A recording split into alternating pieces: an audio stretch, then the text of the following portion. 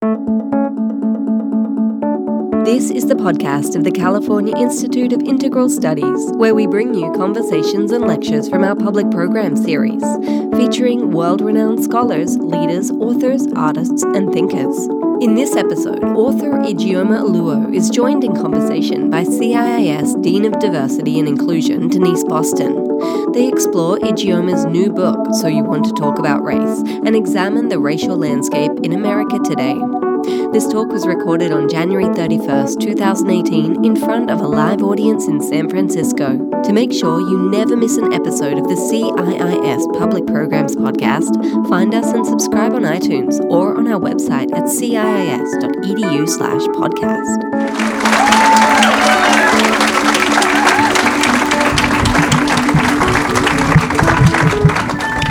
Hey. Hello. Look Hi. around. I know. Welcome, everyone. Welcome, Ijeoma. Thanks for having me. It's good to have you in the Bay Area. Yes. And welcome to CIIS. Yes, this is my first time here, so it's very exciting. Excellent. Everyone's been so kind. Yeah. We've got some great people in the house. Do you have this kind of reception when you talk about race? Usually in the beginning. Usually when I walk in the room. And then what happens?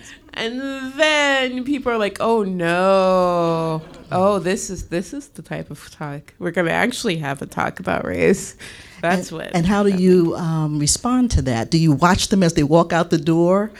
Very few people are brave enough to walk out the door. Yeah. Occasionally I'll get an angry email later. Those are fun, especially if I feel like responding. But usually what ends up happening is someone waits for question and answer, and then they try it. I have a statement, more of a statement than a question. I like that voice. Yeah. Do that again. This is podcast, so do that again. Yeah. I have. It's more of a statement than a question. And then it's usually the statement is, "I really don't like the things you said. They made me uncomfortable." And then I usually get to address that, which is, it was fun in the beginning. Now it's kind of boring because it's the same answer every time. And what do you say? Usually it's something along the line to get over yourself. Ah. Yeah. Wow. But I figure you wait in line for that, and you didn't do your research to figure out what I was going to say. That's on you.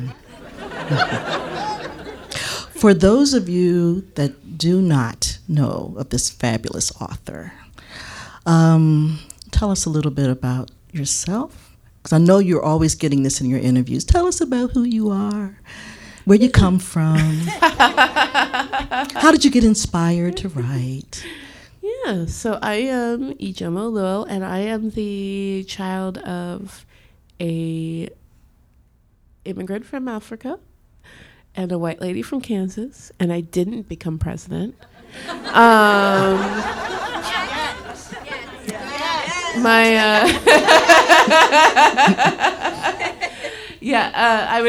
was raised by my mom in Seattle, a predominantly white area. I was fortunate, at least, in that I was raised by a mom who was very, very determined that I stay as connected as she could make to Nigerian culture and Black culture. She definitely felt the loss of my dad, who went back to Nigeria and then passed away very deeply. And so for her, it was really important. But we basically, my brother Aham and I were 18 months apart. We're the only Black kids in every room until about 7th grade. And then there was another Black kid, and then that got really confusing for everyone. They're like, "No, is that your brother?" Because I thought that was your brother. Is that a different guy? So my brother and I grew up kind of as outsiders. So we were always very aware of our race in a really unspoken way that the Pacific Northwest has, of like treating you differently but never explaining why. And it made us observers in a lot of ways. You know, when you don't quite fit in and there's these big missing pieces of the puzzle that are impacting your life, you spend a lot of time watching to try and figure out what's different, why. I was very fortunate, like I said, in not having a mom who basically said race doesn't matter and we're all the same. Like my mom, you know, when we go to the store and we get followed around, my mom was like, oh, okay, hey, this is the thing that happens because you're black. Sorry, this sucks. Like she wasn't trying to be like, no, it doesn't matter. Just try hard and cops will stop following you, you know. But also it was limited. You know, my mom was still a white woman. And so we spent a lot of time being very observant about things. And so for me, growing up, I was someone who was always keenly involved in politics, looking for patterns in society, the way the world worked. But, you know, so of course I got a job in tech because that's what you do in Seattle. And had 2 kids. But I realized as I got older, you know, that part of my life, like my happiness was never going to really change depending on what sort of financial or career success I had. The world was still going to be the world, and I still had things to say about it. And none of my relationships were going to be authentic if I couldn't speak about it. And in my community, if I couldn't be seen as a black woman, I wasn't going to be seen at all. And so I started writing about it. And I started writing about it really just to reach out to my local community. And in kind of desperation that the people that I loved might step forward and actually care about these issues, especially living in a really politically active community. Seattle loves, you know, its varied polite protests and loves its angry Facebook posts, but it does not like talking about race unless it's something happening in Tennessee or Arkansas or Georgia, but nothing happening in Seattle. And so it was really a lot of desperation to find friends that were really my friends and find community that cared about these things that were impacting me as much as they cared about things that were impacting other people. So it started there. I started writing like on Facebook. I had a food blog because I like free food. Honestly, like you guys, if you like free food, just get a food blog. People will invite you to everything. Nobody even has to read your blog. It just has to exist. I'm just saying, if you like food. I like food. And then I stopped writing about food because as much as I like food, I also like needed to survive. So I was writing about issues of race there, and then it started picking up. People started reading it. Other people locally who were feeling similarly started reaching out, and then nationally people started reaching out. And then I kind of had this life where half my life I was talking really openly about these things that I hadn't felt safe talking about before. And then the other half of my life, I was working in marketing in an auto industry. and they didn't work well together. And so I had to give up one. And surprise, I did not decide to keep up auto marketing. And I moved into writing full time. And it's been kind of full steam ahead. You do the Twitter thing too, right? I do. Why is that so funny? I'm old school, so.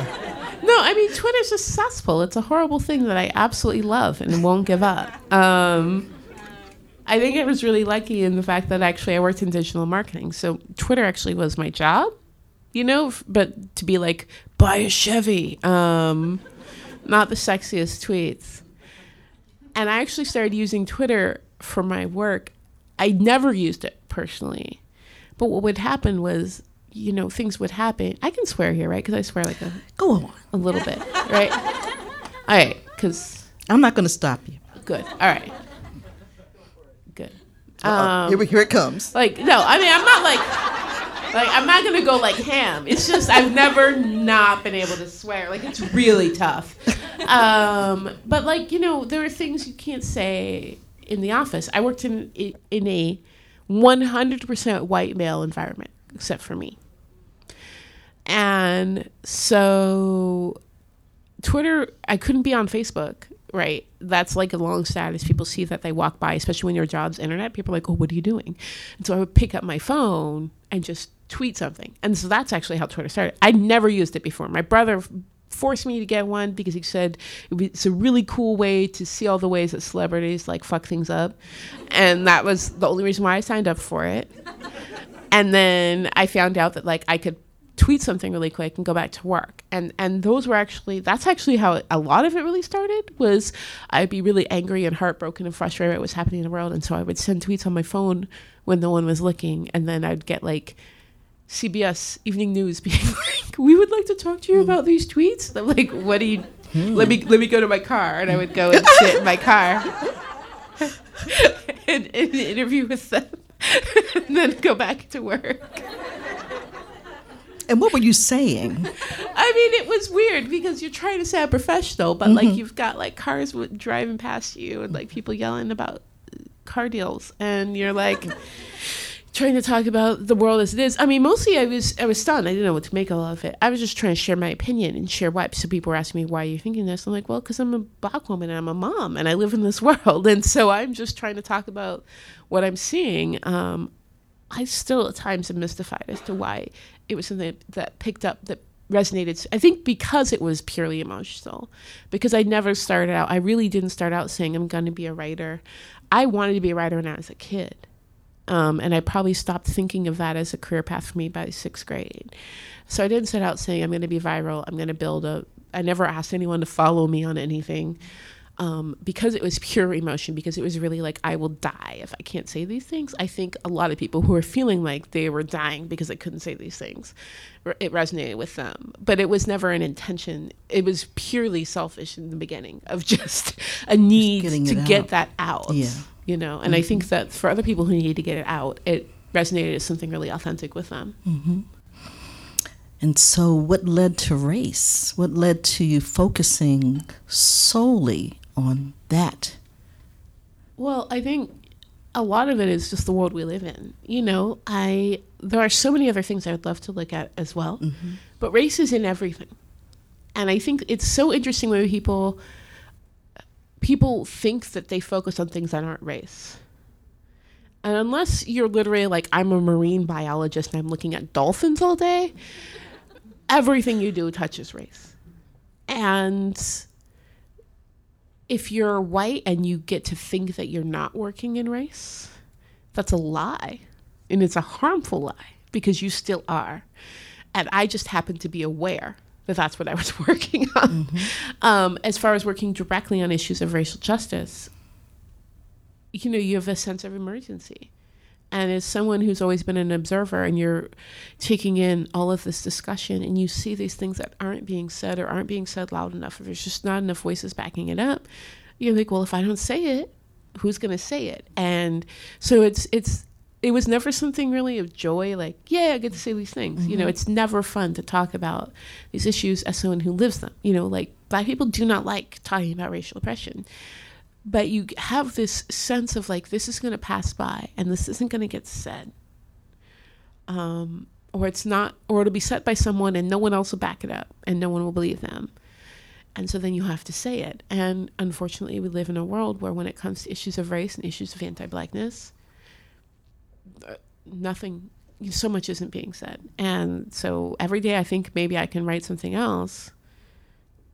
Unfortunately, there's something else I gotta write about that has to do with race. It's tough work, but the reality's still there if I do it or don't. You know what I mean? Right? And so it's like, I can be like, I can go back to marketing, but I'm still living in the world where that's still the conversation I'm taking in. It's still the world I'm living in. You don't get to turn it off. So I'm privileged in that I get to write it. And I get to be heard when I say it. Did you begin to think about the chapters in your book? How did your book evolve? Because you have 17. I've read the book. Many chapters. 17 fabulous, very different chapters on race. Yeah. How many people have read it already? Anybody read it? So I'm going to ask you what's your favorite chapter soon. So how did you start to compile your work? You know, I actually learned a lot about myself by the chapters I included at first and the chapters I didn't. Because when you write a book, I don't know if everyone here is familiar with the book process, but I didn't know until I got into it. But before you write a book, you have to write a proposal, which is basically a book about your book. And if you have ADD like I do, it's the worst. That took me longer than writing the book, because that's not fun. Like, I have to write a book. No one's going to read this except for, anyways. But you have to decide what every chapter is going to be. But then you get accepted, and then you don't have to do anything that was in the proposal. It's really weird. Like, you're like, now do whatever. All that trauma. Yeah, all that time. What was interesting to me, I started writing the book. I didn't want to write it at first. And my poor agent, I think every time I mention this, she has so much guilt, but she shouldn't, because she really kind of pushed me to consider it. I didn't want to write this book at all. I didn't want to write 70,000 words dedicated to race. It's painful enough as it is when I write at 700 words at a time. And I was like, that's 100 times as many. I don't want to do that. And she was like, no, you have a niche here. Like, you know, I see people, you know, I've been watching the way people respond to the way you explain these things. It may seem simple to you. It might seem reductive to you at times. But a lot of these basic things aren't being caught. And if you could write something that people could reference, that would be great. And I was like, no. And she was like, please think about it. And so I thought about it for a while. And basically what ended up happening was I realized, in the meantime, while I was thinking about it, I was still having to write the same essay over and over and over. And my frustrations were always the same. My frustrations weren't necessarily that I thought that people were coming down on the wrong side of issues, right? Or that people were mean versus people were nice. It was that people were forging ahead without a basic understanding about a lot of issues, and that people were like too afraid to admit that they didn't get it.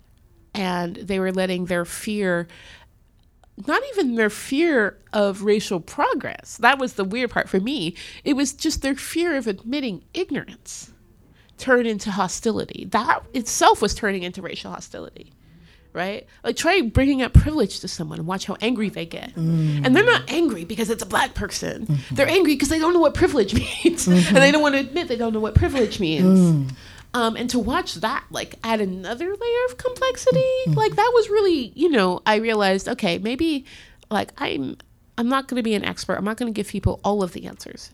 But if I could give something to kind of update this conversation, get past some of those initial hurdles that stop us from even being able to, like, get 2 minutes in, maybe it'll be helpful, and maybe I'll write less of these essays. And so then I started thinking, like, what are the most common questions I have?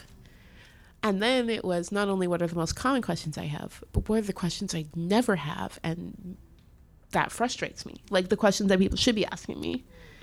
And then it was like, oh, what are the things I totally forgot that I should have, that show, like, my own issues with that, right? Like, I got all the way through my proposal without including the model minority myth.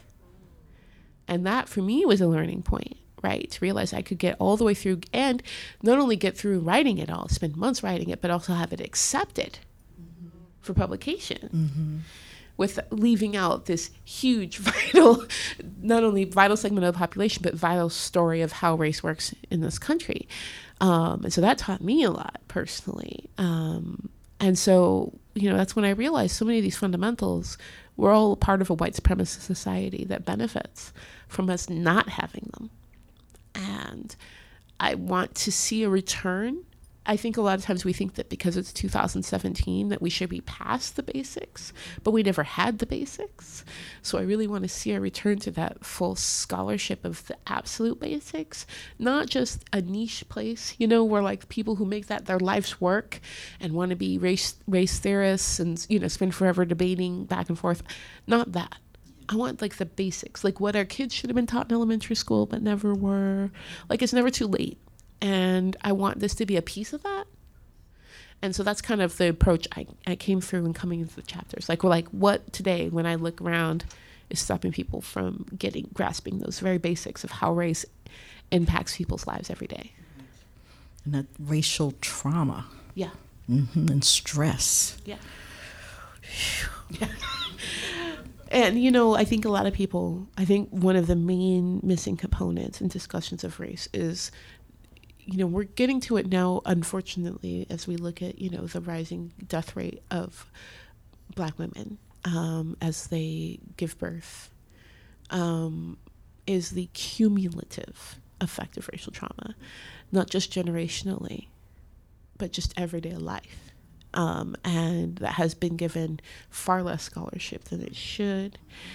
And a lot of these basics, those were the things I wanted to cover was the things that stop you from being able to be your best self at work, from being able to get through your day, from being able to have healthy and productive relationships with your community. That's kind of where I wanted to focus, because I think that feeds a lot of the bigger stuff as well. Any chapter you want to talk about and expand upon a little bit for the audience? Which chapter you feel like you really dug deep? I would say the chapter that probably stuck with me the most, there's 2 chapters. When I was talking about affirmative action, the intro to that, right, the personal story leading up to that, is not one I can read publicly, which I didn't realize until I tried to read it publicly. And I was like, oh, this isn't going to work. Particularly looking at like my brother's story in there, can't do it. I didn't even realize how much unresolved, and it's not even my personal trauma, but how much unresolved trauma I had around that from my brother until I tried to read it publicly. And now it's like, it's not even a chapter I can think about. And that shocked me to realize, like, at 37, I was still carrying around like the pain for like this, 11-year-old that my brother could have been, you know what I mean?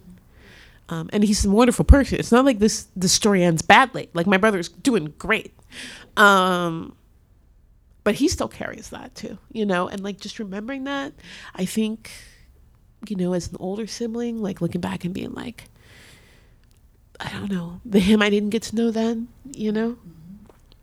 So that part I didn't realize, like, how unresolved. Usually as an essayist, I get to pick things to write about when I'm ready to write about them. But you can't cut a whole chapter out of your book because you're not ready to write about it. And so that was when I didn't realize, like, I hadn't made any peace with. And then the school to prison pipeline chapter, that stuck to me because, A, I'm a parent, right? And of course, I've always known we had a problem.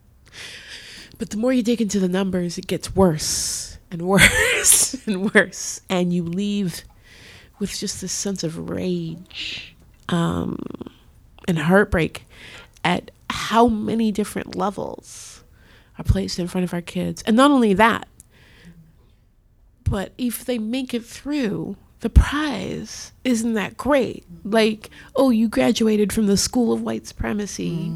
Success, I mean, and that's the best case scenario, right? That they grow up in a space where they've had to internalize so much self-hate, so much, oppressive messaging, in order to be called a success. And so going through that, doing that research was really tough for me. And then it was a weird coincidence in the fact that the personal story I include in each chapter, the first half is personal anecdote, second half is facts, actions, how to move forward on these issues. So I had just finished the research. I was actually literally at the end of writing the second half. I would kind of pick up a chapter based on where I was emotionally, right? So for that one, I still hadn't figured out what I was going to do for the personal chapter. So I was just doing the research, and I was angry. And I was angry too because I couldn't immediately turn and write an essay, which is usually how I get rid of that, because I was like, no, this is a chapter of my book. I have to hold it. I have to hold it inside. And so I just put a lot of angry Facebook posts out for a while. And while I was doing that, then a local black mom called me for help with her son. And that ended up being the story in there. And so it was literally as I was at my computer typing, finishing up the second half of the chapter, that a black mom called me with the first half of the chapter, trying to get my help because, the school had tried to push her kindergartner out. And, someone had threatened to press charges against her 5-year-old son for pushing a teacher. And so I think that was the chapter that for months just had me feeling like, we talk about the school to prison pipeline, but it had me just feeling this sense of like, why is this not, like, I wanted to be at every PTA meeting, I wanted to be at every school board election and being like, do you realize Like, not only is this a serious problem, but the levers that control it are so visible and can be so easily moved in another direction. And it's not, getting police officers out of schools is one of the most measurable things you can do, right? Adequately funding special education programs and putting in actual criteria for determining who goes into special education programs is one of the most fundamental things that you can do to ensure that children of color aren't pushed into these underfunded programs as behavioral issues with no diagnosis whatsoever of learning disability or special need. All of these things, right, that could help, but also making sure that, it's funded enough that if you do have kids with special need, especially kids of color with special need, that they can actually get the education they deserve, right? All of these things like that we could be doing, especially as a society where we have so much power. Nobody votes for their school board elections and no one goes to PTA meetings. And these are the spaces where we could show up a couple times and literally just annoy these people into making better choices. And we're not. And that was the chapter that still I think about all the time. And it's still, I can't get past it. I annoy everyone because that's my answer to everything is like, do you know who's in your school board? It's one of the number one things we can do to stop this process in the very beginning, right? When our kids are first funneled into this system. In our school systems is by making sure that if you want that job, you got to care about kids of color. Wow. I hear you. I'm a grandmama, so. Yeah. Right. So you're there, right? Right there, and it's very concerning. Mm-hmm. But I like what you said about the basics. I mean, you write so beautifully that people can read it and get it. And read the whole thing and then go back and read it again. I know what my chapter is. Oh, yeah. I love them all, and they're all deep, but why can't you touch my hair? Oh, my God. Preach, sister. Tell me about how you thought about that chapter. Because in the middle of affirmative action and all this other good stuff about model minority myth and talking is great, but what else can we do? I just stuck on the hair piece because that's personal. Yeah. It was funny because I think when I was younger, I didn't think it was as big of a deal as it was. I mean, I was raised by a woman. I literally grew up with white women in my hair every day. But as I got older and I realized how much of my bodily autonomy was taken away in all these various forms, and I saw it the same with my kids and, of course, with other Black people, I started to realize what it stood for. And I became more and more frustrated when people wouldn't get it. And they'd be like, why are you making such a big deal out of hair? Like, why is it such a big deal? And I wanted to kind of get to the core of what it means to feel so entitled to someone that you could go up and touch their person, right? And what it means to not have a problem with the fact that you live in a society where you would know nothing about this person's hair. Black people have existed in this country as long as this country was overrun and claimed by white settlers, right? Mm-hmm. We have been here. And yet our hair is so mystical and magical that the only way you know anything about it, we've got hundreds of magazines out there. I know everything about white people's hair. Any of you, I can fix your hair. Whatever's happening. Sometimes I look and I'm like, I could do something about that. But my hair is such a mystery that people they're just like, oh my God, if I could just touch it, I would know something. And to know that then your problem wouldn't be, why do I live in a society where I wouldn't know about these people for hundreds of years? Why do I live in a society where in the world of where there's a shampoo commercial every 5 seconds and every fashion magazine has a how-to get every type of hairstyle? I know nothing about Black hair. And then why isn't my response then that, well, maybe I should go grab it and touch it instead of demanding a system where I would know and appreciate it for what it is. And to understand that that means more than just hair, right? That's everything that we are, that it is claimed, that it is only useful when it can be exotified or used, and otherwise it is degraded and it is ugly. And even when you make moves for yourself, part of the reason why I include the story I included in there was, going natural for me. It was it wasn't even a political thing. It was really more realizing as I hit my 30s that I had no memory of my hair. My mom had been relaxing my hair at my insistence, actually, because my mom used to keep a black power pick, and she would pull it out and be like, if only you had an afro, you could wear this, you could go to school, and all the kids would know how much you love being black. And I'd be like, I want to look like Whitney Houston, leave me alone.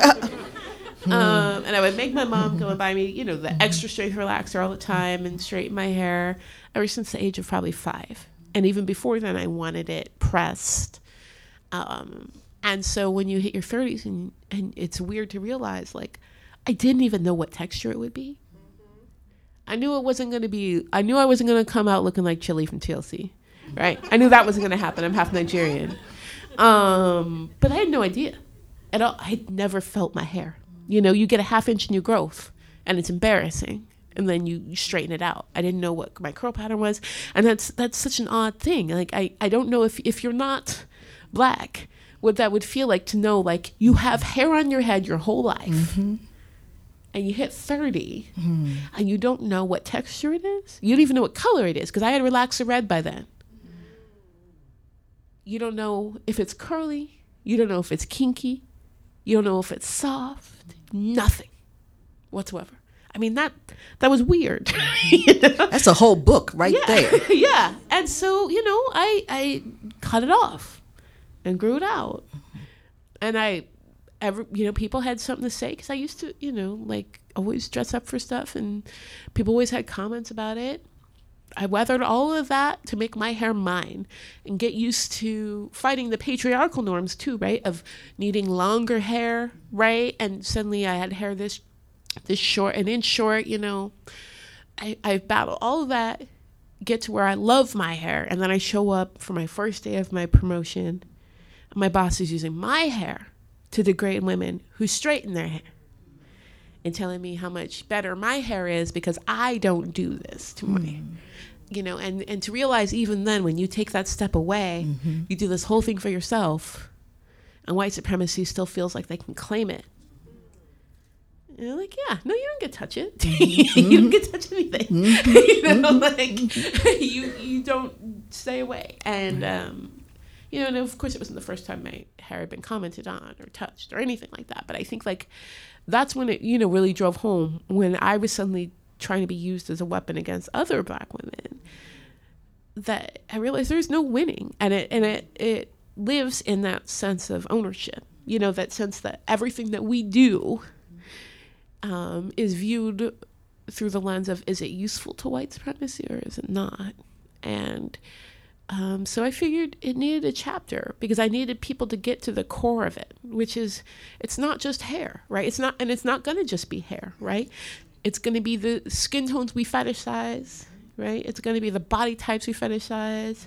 It's going to be all of these sorts of things that we do to black people to say that your only use is, what we define, and never beyond that. Do a part 2 to that one. Okay. What chapter you think you left out? We were talking a little bit on the phone before, and you were talking a bit about, like, research into healing, research into, like, different methods of working with populations of color and black populations. What I would love to see that I couldn't include, so much of this work ends up being navigating white spaces and white people. And there's so little time for the self and for Black people and other people of color to sit in their own identities and in their own communities and heal and work and study. Like, I think the scholarship of that part, I spent a lot of time studying white supremacy, studying the system of white supremacy, and it's kind of sad function of society that I hardly got to spend any time studying Black culture, Black history, Black healing, Asian American culture, Asian American history, Asian American healing. We don't get to do that work for ourselves. And that's, I think, forever frustrating for me. And I think especially to have my first major book, right, be still dedicated to that, like, and taking on additional trauma to write it. I was going to talk to you about that piece.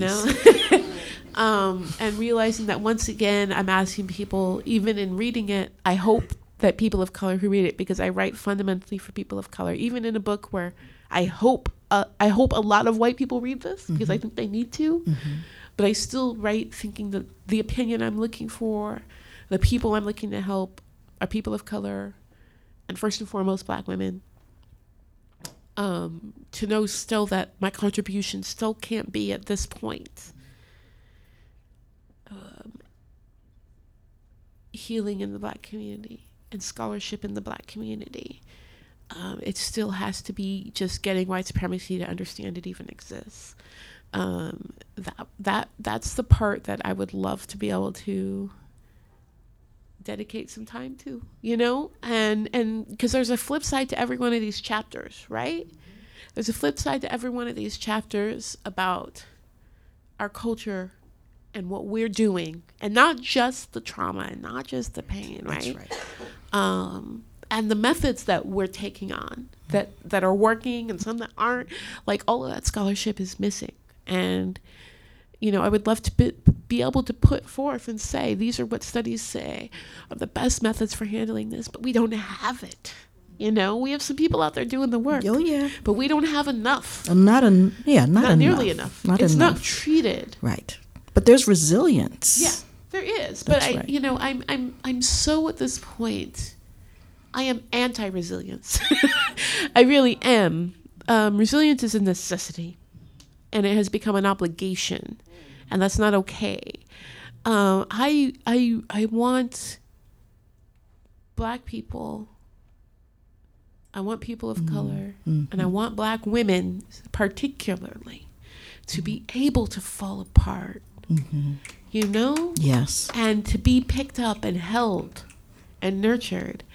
And our work, that never seems to be the aim of this work, right? The aim is to celebrate those who rise above, to laud our exceptionals, but never to give space for us to actually feel what happens, to fall apart, to fail.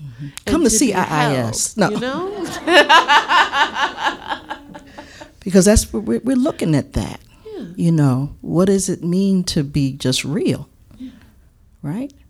And how do you rise above all that other stuff? What is it? And that was my question to you. You're dealing with a topic that can be stressful. Yes. But you look good. Thank you. I gotta say, I like to tell people I age on the inside. Everything inside, worms and, What would you say to your 80-year-old self? So I know this will sound weird. Well, no, it won't sound weird, but it's probably something a lot of people maybe don't know if they don't, because most people who follow me follow my social justice work. So I was battling fairly deadly chronic disease most of my life. 80 was not something I ever could even imagine. Yeah. So I don't work like someone who ever expected 80. And I don't know if I ever can now, I'm used to thinking I probably had a limited timeline. And I don't now, unless I get hit by a bus. And who knows, you know? I'm clumsy. So... and you're funny, too. But, you know, for me, I never lived with that expectation. And so 80-year-old me, I have no idea. 80 will be a success no matter what. Mm-hmm. I kind of have that weird elation of knowing like that maybe that's a chance and that's a thing. So I don't know. I've always I gave up on the thought of work-life balance a long time ago. Mm-hmm. Yes. I have my things that I don't cut, and I am proud of. I am glad knowing that by the time I hit, thank you, you're so kind. And I'm glad knowing that. You guys, I love y'all so much. You're the sweetest thing ever.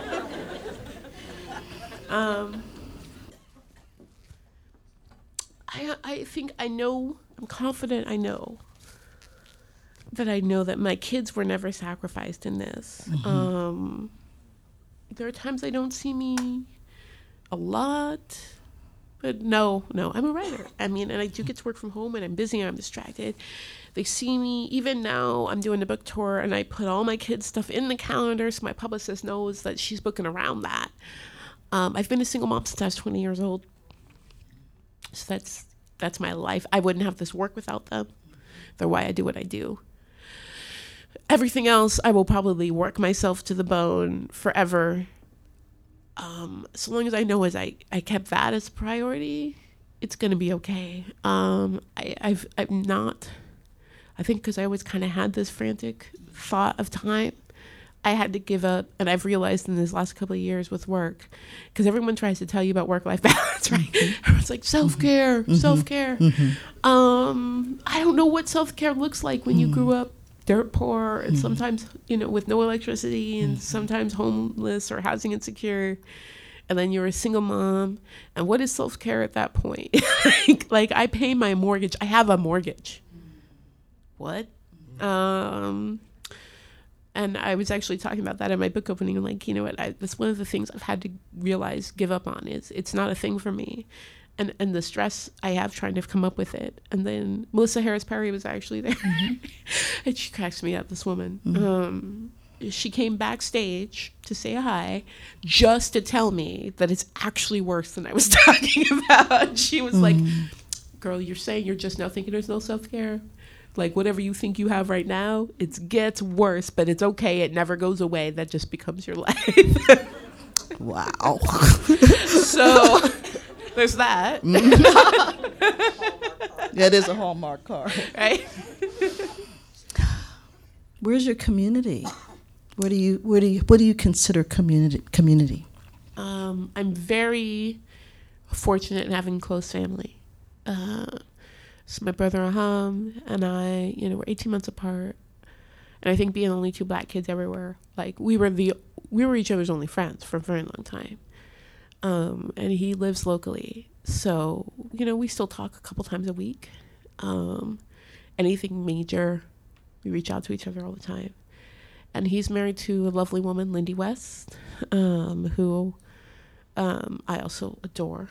And my little sister, Jackie, she's 13 years younger than me. So she's just now hitting an interesting age in life, Like, I like to say she's still at that age where, like, if I say, oh, Jackie, do you want a glass of wine? She'll literally answer, I don't like wine yet.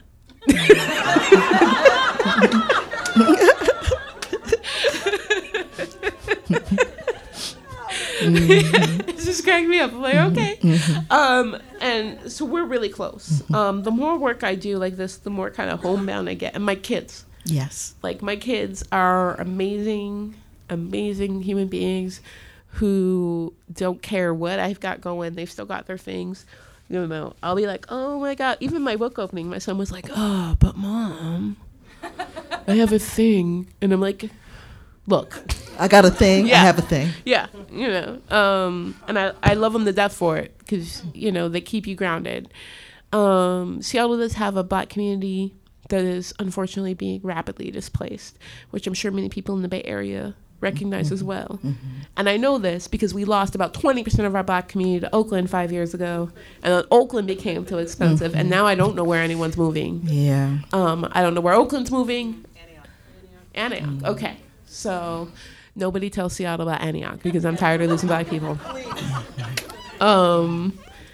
But we try our best to stay connected. You know, we are creative people, and so we try and find other ways as we're pushed further and further out of the city limits to stay tight. And there's a group of women of color who are heavily involved in different areas of justice and arts in the city. We get together about once a quarter just to like rejuvenate, have some wine, cook for each other, Yes. and that means the world to me. Before I had that, it was tough.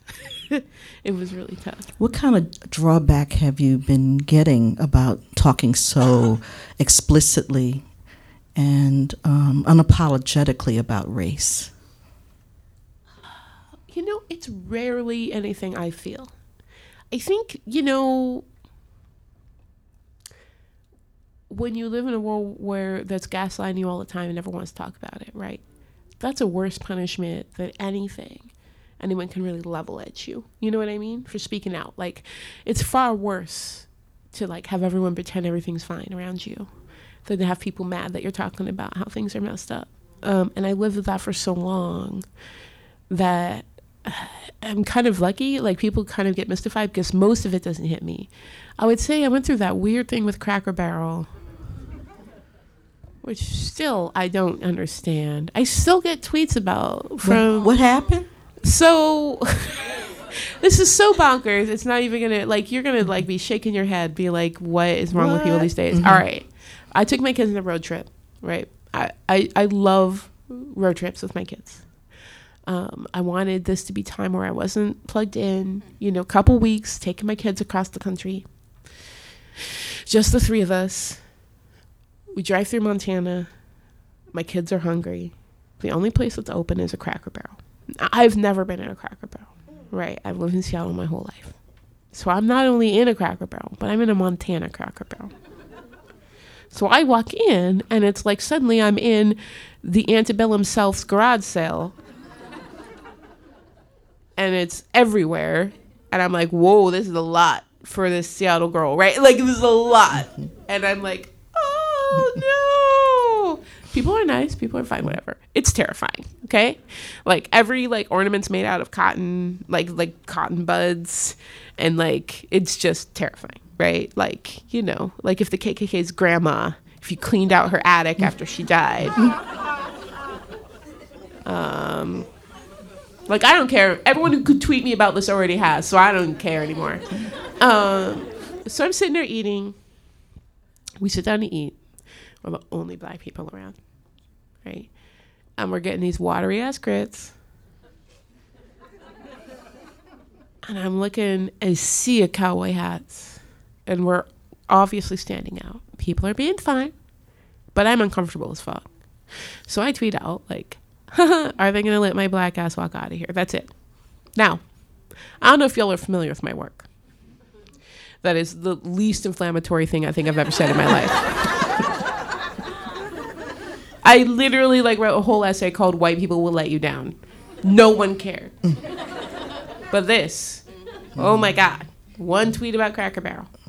So it got picked up by this, like, I don't know, these weird shit posters on Twitter whose job is just to make people of color and trans people and people on the left miserable, and was like, this is the most racist thing ever. And next thing you know, it was on every conservative blog, Facebook page, and I'm on vacation.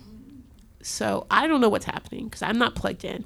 All I know is all of a sudden my phone is blowing up with, like, threats, constant. And because I'm on vacation, putting pictures, people are like, I hope someone pushes your kids off the Grand Canyon, and like all this left and right, and not like mild ones. I usually get threats, right? Like every day. But this was literally to the point where my systems were crashing because they were coming in so fast. So I couldn't even update it fast enough. I was getting hundreds an hour. And so I'm trying to be safe, you know, and I'm on vacation. And I got my mom calling me worried that like I'm actually kind of glad I was on vacation because I wasn't at home, right? There wasn't an address people could post. But my mom was like, oh my God, you know, blah, blah, blah. And then I'm trying to deal with this influx that's happening. I'm trying to report things online. And the reason why it was important for me to report things was not necessarily because it bothers me so much, but because I have a large following on social media, and it's a place where a lot of people from marginalized communities like to come to talk. And then suddenly that space is covered with posts of like lynched Black bodies and things like that. People were putting pictures of this stuff like up all over my page. It becomes a damaging space, right? So for me, the ability to keep that space clean, especially because I wasn't at home to like monitor it.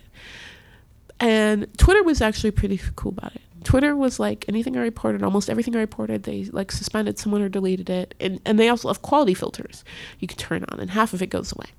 Facebook, on the other hand, every time I would report something, like people were photoshopping like my head onto bodies of gorillas, and like I report it and they'd say, oh, this doesn't violate our rules, you know, all over and over again. And so I started putting up screenshots saying, this is what I'm seeing that Facebook doesn't. And so then Facebook suspended me. And so I was like at Disneyland with my kids and that's when I started crying. Like it was like days of like trying to deal with this. And I was like, I can't even get this system to like, yeah. So anyways, that ended up being a huge fiasco, right? So then I wrote a post from Facebook, was like, oh my God, we're so sorry. Would you like a free tour of Facebook? And I'm like, no. Wow. Wow. Yeah.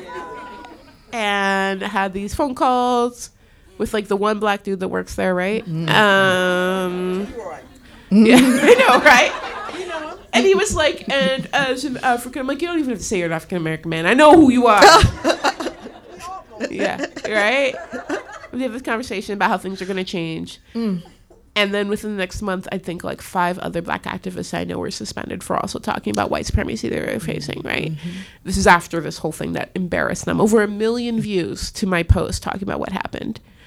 And I still, to this day, it's been about, 8 months now? Still some random ass lady who has like no idea of time or space will find this tweet and be like, you're the real racist. And I'm like, wait, what are you even talking? Funny side note too, Facebook actually last week sent my publicist a message asking if I would like to participate in their Black History Month book reading. And, oh boy. Yeah, I told him to kiss it's my getting black ass. Worse. I was like, yeah, no, not happening. That was the only time I think where it really got to me, because I was trying specifically to take a break from it, and I was trying to take time with my kids. Yes. And I also had a time schedule. Like I had a time schedule on this road trip because I was ending at my friend Lindsay's wedding, who's here. And I had missed her dearly. I hadn't seen her in years. It was really important for me to make it. And with all these stops of trying to deal with all this, I was running late. And it was my last day and I realized I wasn't going to make it to the wedding. And I lost it. Like my poor kid, my teenager was like, oh God, like, we're in a car with mom. She's crying. I did end up making it, luckily. I ended up chartering a plane. Like my community was like, no, we're gonna get you there. We've been watching you. So like got a charter plane to get there. But yeah, that was the only time where it was like, oh, this is too much. Yes. Because I know you were hit. You've been hit. Yeah. Otherwise, because this stuff is, intense. It is. And I mean, there are days, where you're like, yes, I'm tired. But for the most part, I'm always aware that I'm super lucky and that I get to say things and be heard. There are so many people out there who are living this every day and are never heard. At least I'm heard, right? Oh, I love and appreciate you. And your humor is just so beautiful. You gotta laugh sometimes, right? People say I'm funny. It cracks me up because I'm not. But you are. So my brother's funny. I grew up, like, my brother actually writes as a comedian, and, like, I don't know if y'all know Hari Kondabolu, but Hari and my brother are writing partners. So they've been writing together for years. And so, like, every time someone's like, oh, you're funny, I imagine my brother being like, she's okay.